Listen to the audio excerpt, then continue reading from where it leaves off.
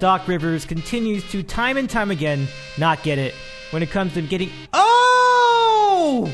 Let him play! You bet one bone to win 19. What site do you use where you can actually bet $1? They let you do 50-cent bets. Oh my goodness gracious.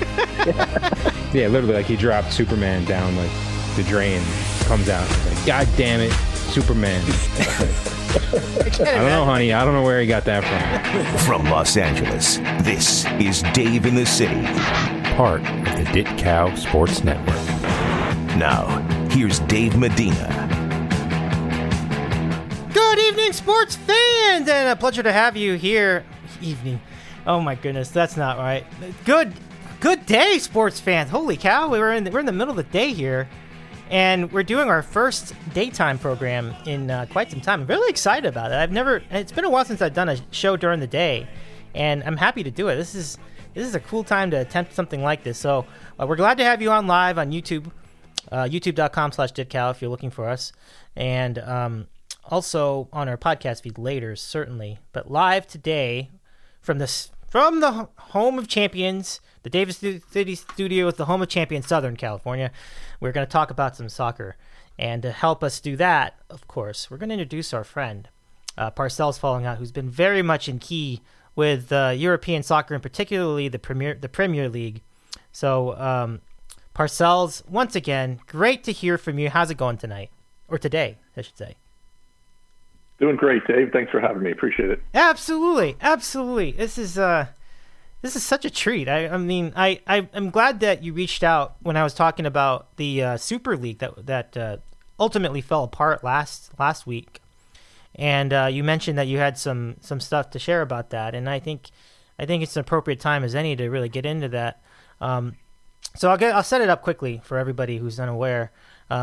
12 teams from various leagues, 6 of them from the Premier League in England, and a handful of others from La Liga and elsewhere. I think PSG is one of them. They all wanted to secede from their various, individual league, country leagues and form a super league. So just be one 12-team league, all these teams together. Now that sounds like Champions League, except that this is a full-time. This would just be the league. Like they wouldn't even be in the other leagues anymore at that point. So that's kind of weird. And needless to say, it all fell apart when the English teams decided to break away from this union. And this was precipitated by fans who were protesting at all the buildings. So Parcells, I was curious as to whether you were a fan of this idea, whether this was going to be whether this would have worked if they had all stuck it together. And what is your takeaway from this entire saga? So thanks again, Dave. I don't get the opportunity much to talk soccer. It's mostly Yankees and Rangers and Giants and all the American sports. So this is going to be fun. So my basic takeaway from this is that there are so many tentacles involved, lack of fan support for it, lack of getting their voices heard. So this thing is like new Coke level of a PR mess. It was a real disaster, and it's everything about what goes into the European soccer game. And like you said, I follow the English Premier League, more specifically Manchester United, and it's all of that involved, and it also has to do with socioeconomic values that these countries have and have been woven into their number one sport for years. So just starting off, like you started to get into, what this was going to be a breakaway league of 20 teams. There were going to be 15 founding members.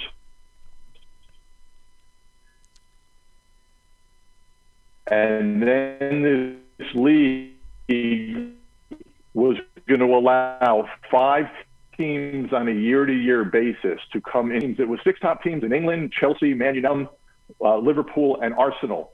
And then you had 3 Italian teams: AC Milan, Inter Milan, Juventus, and 3 Spanish teams: Barcelona, Real Madrid, and Atletico Madrid. Those were the first 12.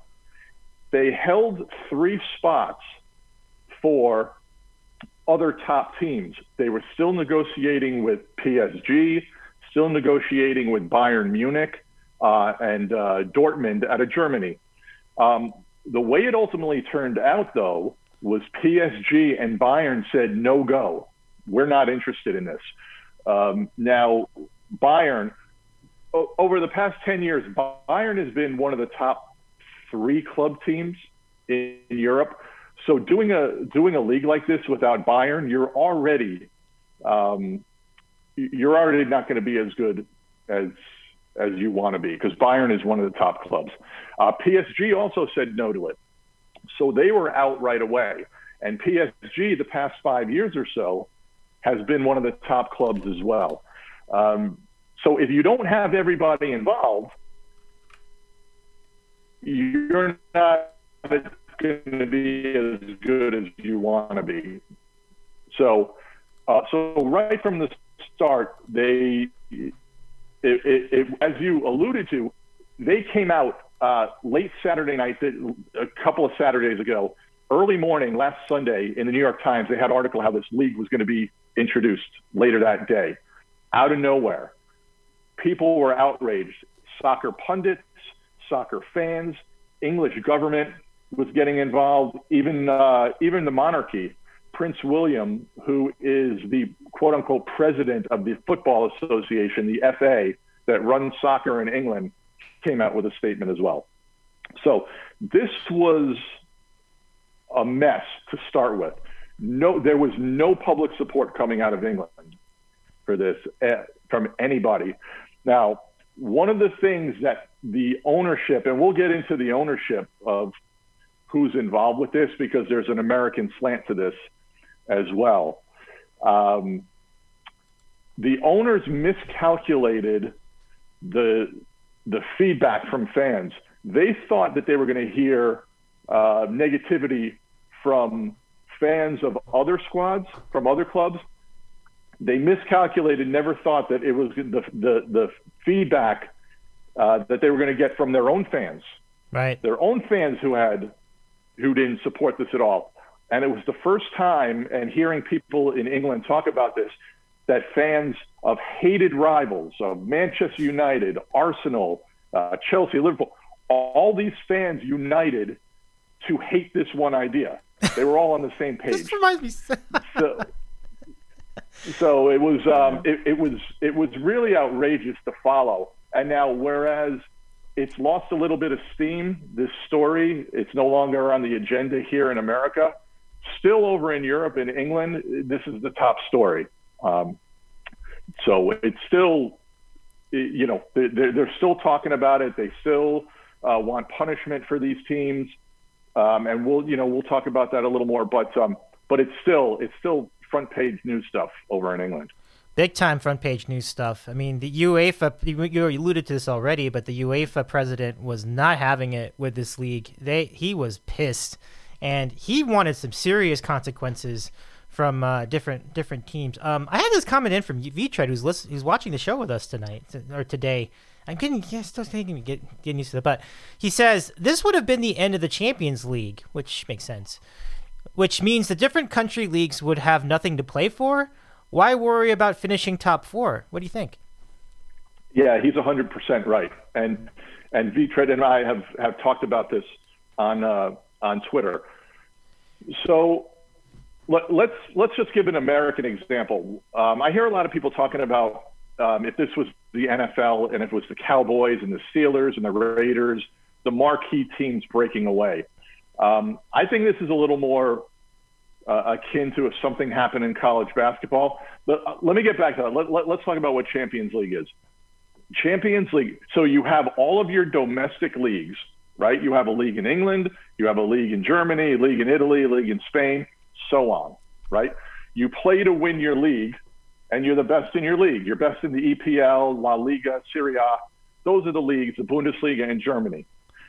There's a league that goes on. You take the top 4 teams in each league, and you play in a league throughout Europe called the Champions League. All right. So by the time all these teams make Champions League, it's a 32-team league. You have 8 groups of 4.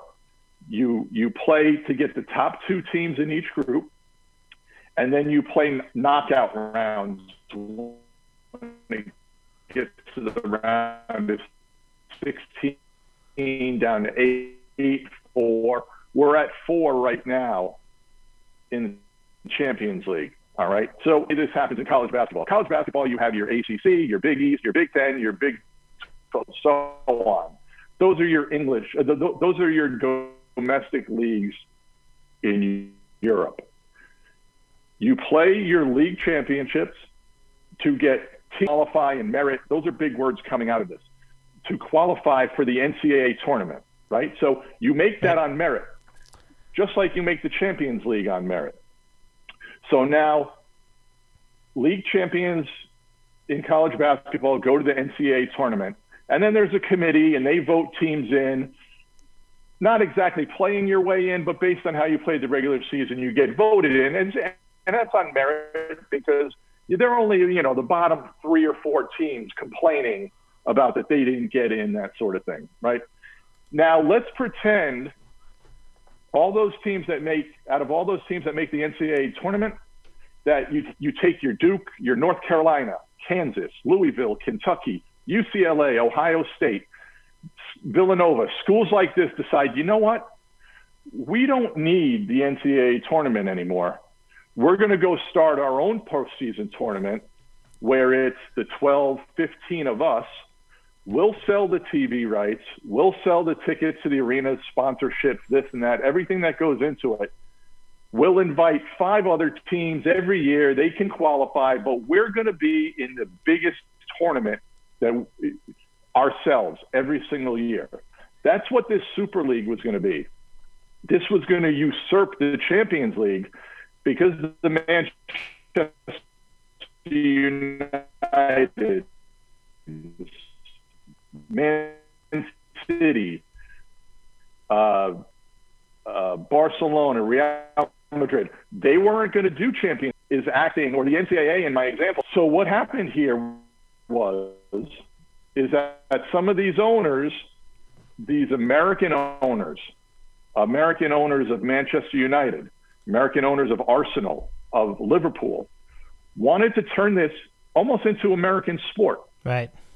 They wanted to control everything themselves, whereas they do in the NFL. Who runs the NFL? The owners. The NBA, the owners. The owners run it. Whereas the sanctioning body, the NCAA, FIFA, UEFA, control Champions League and the NCAA tournament. So the American owners wanted to Americanize a Champions League-like tournament and to keep everything for themselves. And that's part of the reason a lot of the negative feedback from English fans is they don't want their sport Americanized. They mock us for some of the stuff that I heard here. Why would you finish in 5th place and have a chance to win the championship? What good is the regular season for that? They hate American playoff system. Interesting. So, yeah. So that's why I think college basketball is more similar to that. If those schools broke away to start their own thing, this doesn't make sense. Why to play for this championship and for this mantle, the top team? Yeah. When everybody else has always had a chance doing this. So that's sort of what was going on. That's an interesting viewpoint by the people who follow European leagues, that the regular... it's an interesting comment because I have that opinion about college basketball too. The regular season doesn't matter, and it is a genuine complaint I have. But the tournament is such a big thing here, and so I guess it's just the upbringing is different. And I'm a little surprised that people feel that way about playoffs. So they don't actually like playoff systems in that regard? No, not at all. And you bring up a good point, and you bring up a good word. It's different, right? Mm-hmm. It's not right. It's not wrong. It's just different. It's their way of doing their sport over in Europe. So I like both. I mean, I can like chocolate and vanilla. I can like what we do here for our sports, right. But I can also appreciate the fact that the English Premier League, they play 38 regular season games, play each team home and away. Right. The team who finishes with the most points, that's your champion. I can appreciate that that's the way they do it because it's simple. Every game means something. Yep. That's true. It's completely fair. I mean, it is. I do find it a little strange though, because I'm like, okay, then what? But that's it. It's like that's how college football used to work too. Actually, like if you won the most number of games at the end of the year, and you were ranked high enough in the poll, you're the champion. That was the end. And the bowl games were just kind of an exhibition, just kind of to showcase other teams playing other teams in other conferences. But I think the upbringing that we've had with pro sports led college to adopt a playoff system because many people in the States just can't submit to the idea that just winning regular season games is enough. It proves that is not enough to prove that you are the best team. And I have to admit, like, over the playoffs that we've had, sometimes teams aren't built for big spots. Like we saw the Seattle Mariners in 2001. They had the most wins, like a record number of wins, like 100, 116. Right. So you can see where our mentality would be different, but there is certainly room for the difference. I think that's fine. If people have been accustomed to that. I have a lot of issues with the way Liga MX does their playoffs. Are you familiar with that format? Like you have to go by cumulative goals, and like I understand that the goals count more if you score on the road. And like, what the hell is that? Like, because they can't play 3 games, they can only play 2, like a home and a home in a playoff scenario. So there is no perfect system, I guess, is my point. No, and that's why, I think we can like both. But part of the reason why it's done that way, from 2 out of 3 to 3 out of 5 to 4 out of 7, and it increases the owner's opportunity for money, and that is because these sports teams in England, or these soccer clubs, are not supposed to be used as moneymakers. Throughout history, the owners have been the caretakers of these teams, not using it to make a profit. So you have these colliding interests there between the fan bases and the ownership groups from America. That it's simply a different philosophy. And it's funny because the Glazers, who own Manchester United is arguably the largest club in the world, and the Glazers, leverage so much money with J.P. Morgan to buy the team, put the team in so much debt that right away the fans over there hated the Glazers. All right. So, one of my questions to some of the people that I talked to through social media over there was, how are the Glazers such big players in English soccer when I don't think anybody here would argue the Glazers are basically a non-entity? Nobody really talks about the Glazers and their ownership of the Buccaneers. I mean, granted, they just won the Super Bowl, but still, leading up to that, nobody rates the Glazers here as anything special. Right. A lot of people talk about, Fenway Sports Group because of the job John Henry did there. That's okay. And the same with, Stan Kroenke owning the Rams and the Nuggets. People don't talk about Stan Kroenke in America, but he's a huge player.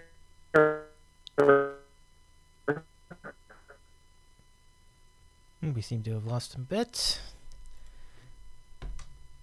I think we just lost your last sentence. You were saying Kroenke's a huge player because he owns Arsenal. Oh, okay.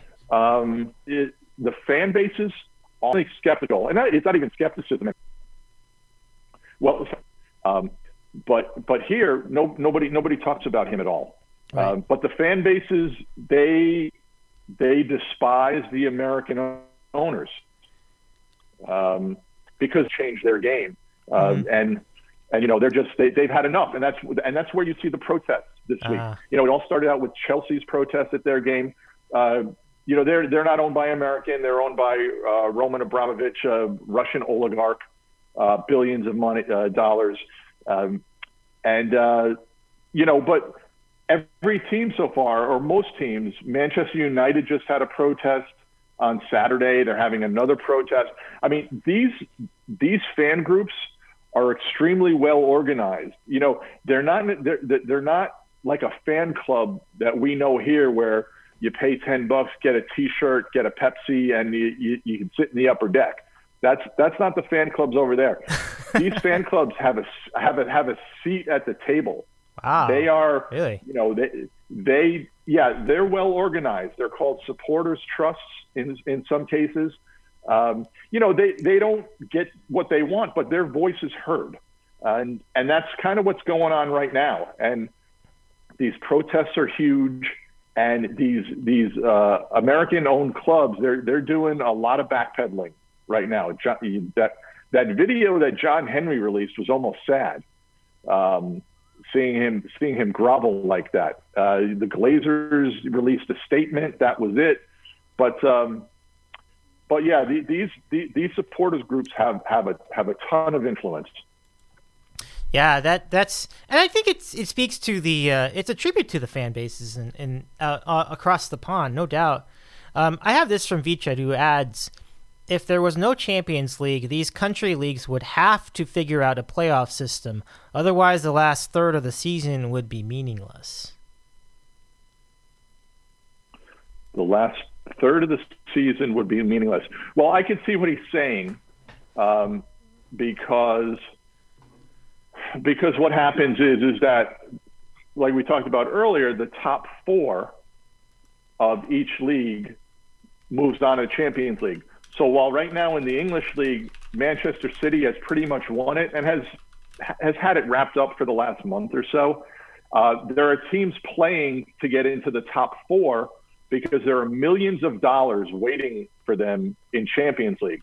So there are teams in 5th, 6th, 7th, 8th place right now with 5 games remaining who still have a chance to get to that 4th spot for Champions League. But I'm not sure there would be a playoff type system, because again, it's so another problem in all this is that the Champions League and moving up in every league is based on merit, right? Everything, they hold that so dear to their hearts that everything is done in merit. You have what's called a soccer pyramid, a football pyramid there. Take England, for example. There are 9 or 10 leagues in the soccer pyramid, and the lowest league at the bottom. And you can make your way up from league to league to league based on promotion. If you finish in the top 3 of your league, you move up to the next one. It's all based on merit. Whether you win or lose or where you finish in your league, that's on you. And if you drop and you get relegated, that's on you as well. Yeah. So I don't know if there would ever be an American-like system over there,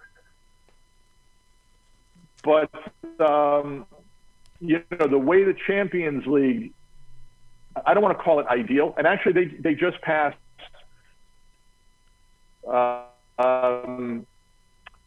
some new provisions that Champions League is going to increase the amount. And I think they were working on this with a lot of those teams that wanted to leave. They were working on this before they announced the Super League, to allow them to play more games and generate more money. But yeah, if there was no Champions League, there would be something. I'm not sure it would be American style though. Okay. I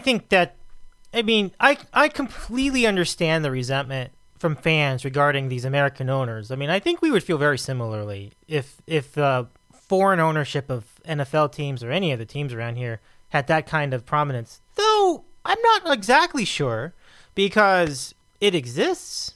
I know that it's a real thing, but still, I get it. Because the reason why there's a difference here is because whereas you might have a foreign ownership of a given team here or there, consortium, whoever it is that owns, let's say we're the Nuggets or something. I think you mentioned Kroenke, so or whoever else out here. You even mentioned the Glazers.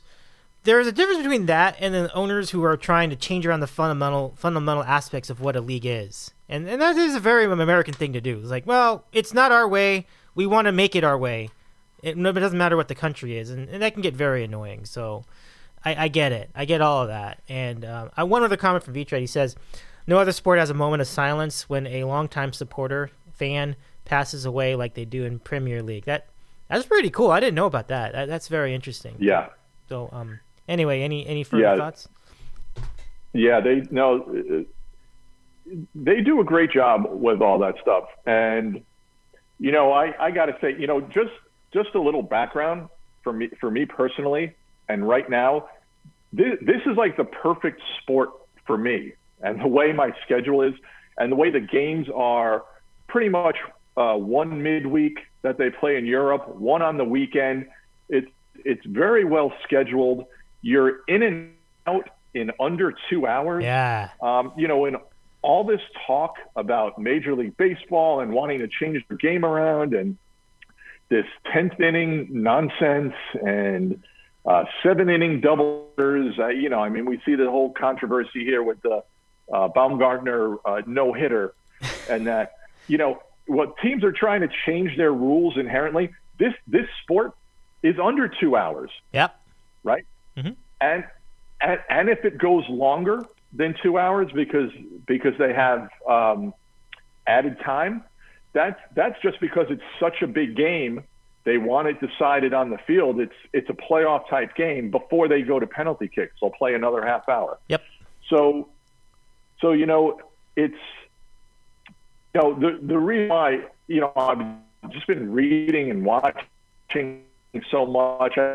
There is so much stuff that they post on YouTube, and The Athletic has done an amazing job with all their writing on this. And it's inherent, and you know about it. It's nature, it's firsthand of what I'm trying. But here I'm still kind of learning of this stuff, and I find it just fascinating. This whole story. And I said to Vitrad on Twitter when it first happened last Sunday morning, this is the craziest sports story I've ever seen. That it's just sports and these teams trying to leave this league. And like I said to start out, all the tentacles involved with this, with government and supporters groups and American ownership. It's just a fascinating story. It's going to be a pretty good documentary, a 30 for 30 when it comes out. Oh my goodness, yeah. Seriously. I mean, there's so much juice here in the States about it. And kind of like you, I'm learning about this league as well. And I think the growth of popularity of European soccer here in the States has been quite interesting and fascinating. And I think there are a lot of merits to it. I mean, we've had a couple of World Cups where the U.S. have been very much involved. I think it's been pretty awesome to see these runs. I mean, not lately, but like back 2014 in particular was a really, really big year for the U.S. national team. But that kind of seemed to be the forefront of like all of our ability to follow. But I do know that there are a lot of people. I'm not sure if you're part of this group, but who've been in on the Premier League even before that, like well before that, like. And so it's really interesting that it's becoming more of a mainstream thing for all of us to watch. The coverage has been pretty good. NBC, I don't know what they're going to do without NBCSN now. That's going to be interesting. What do you think will happen there? Like, what do you think will happen with television coverage here in the States? Yeah, I don't know. And it wasn't going to be good news for the NHL, and we saw that today with NBC not re-upping with the NHL. But once they announced NBCSN going away, it didn't look good. I'm just hoping they don't move all their stuff behind a paywall or larger paywall. So NBC had their stuff on, I think it was like NBC Sports Gold or Sports Gold, something like that, years before this one. And then when they started their streaming service, Peacock, they put a bunch of games in there, and they put some top-notch games on there to try to push their service. Fortunately for me personally, my cable provider, Cox, made Peacock part of their package, so I could get access to that. But, the more and more stuff that's going to go behind paywall probably isn't so good for fans. I could see the NHL doing that now with Turner Plus. And with ESPN. Yeah. But I thought NBC, because they had a lot of inventory, a lot of open hours, they didn't have a lot of stuff on NBC Sports Network. Right. That was perfect, and they did a great job with the Premier League. I thought they did a really good job with the NHL. I mean, they had their games on all the time. Yeah. You can find an NHL game all the time. Saturday morning to afternoon, you could see matches on NBC and NBCSN. Mm-hmm. Starting at 7:30 in the morning on the East Coast here. So we had it good here for a few years. It'll be interesting to see what happens coming up next year. No doubt. Before we close, I want to ask the same question. Vitred notes that Premier League has surpassed NFL as far as his interest and enjoyment. You seem to have suggested the same thing. Would you say that's true for yourself as well? Yeah, I would say that. I consume a lot of English Premier League content. I'm able to wake. If I'm up early, well, I am up early on Saturday mornings. I'll throw on Burnley versus Crystal Palace at 7:30 and be able to have breakfast, watch the game, surf the internet, see what's going on, and then I'll watch the next game if I'm around at 10. Yeah. So I don't know if I could watch the Bengals and Titans. Titans are right team, but I don't know. And again, I know what I'm getting out of there. Yeah. I know if it's a 7:30 game, I'm out of there at 9:20. Right. There's something. Yeah. I would agree with them. There's something to that. There really is. There's something very valuable about knowing a game will end within a certain amount of time. Like there is nothing else in pro sports that comes close. The NFL is probably the closest, because you do, no matter, even if you got all the flags and everything else, it still ends around 3 hours like that. And I think that's why it's still so popular today. It's because that dependability of when it's on, what channel it's on, and how long the game goes is usually consistent. The NBA does not do that. It's just Plus, the clock is running. Play is going. Right. There'll be an occasional VAR stoppage where they're checking the monitor like they're doing in all sports these days. But the clock is rolling from 0 to 45, and then a couple of minutes extra. Where you're at, and it's continuous play for the most part. Yeah. I appreciate that. Yeah. And I used to be one of those guys, like years and years, more than 20 years ago. Soccer's boring. Soccer's this and that. But then I gained an appreciation for it, and I don't find it boring. I don't find the throw-ins in your own end a non-entity. Like some people think, oh, that's not a play. It's like when the catcher throws the ball back to the pitcher. No, that's going to lead to a buildup that may lead to a goal. So, I'm kind of paying attention to the whole thing for, under 2 hours. And it's such an easy watch, and, so it's terrific. That actually does remind me of baseball too. That's the one thing. I followed it a little bit in the summer last year because that was like the only thing on at the time. And I really wanted to keep going, but I just lost track of it with like the NBA and especially with the Lakers doing so well that year, But I want to go back into it.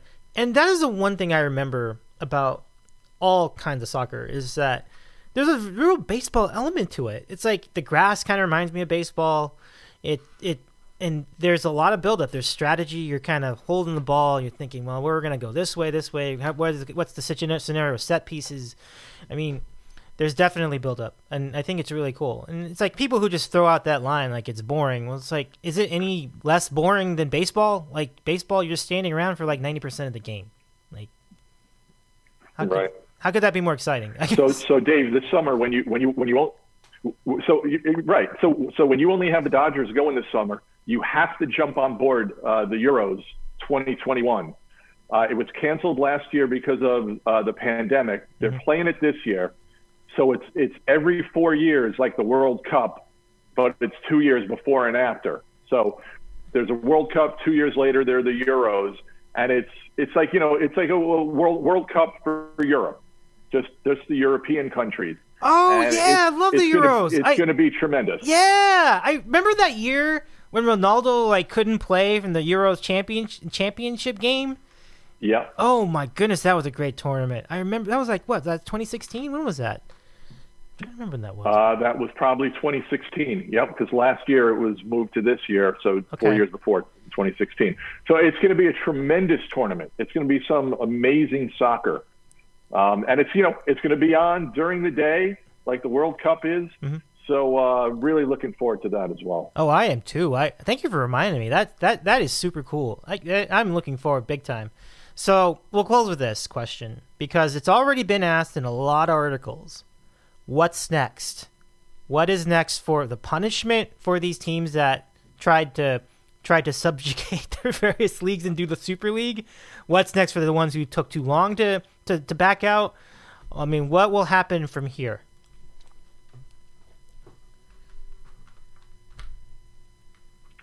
Yeah, that's a good question. In listening to some of the pundits, government intervention, they want the government having to do with clubs leaving Europe, leaving England, leaving for unsanctioned leagues.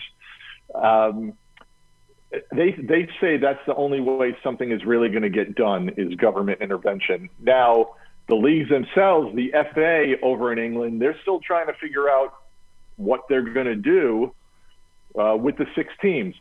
There is such animosity right now between the 6 who wanted to leave and the 14 who are still there. They feel like that they've been called snakes in the grass, backstabbers, that these are people who wanted to pull their squad out and go to this Super League. Now, the teams wanted to stay in England. The 6 wanted to stay. But, I mean, you've heard stuff like expulsion, which is not going to happen. Mm-hmm. Point reductions. So when teams have violated rules in the past, they have faced a points reduction. Because obviously the league faced a point reduction.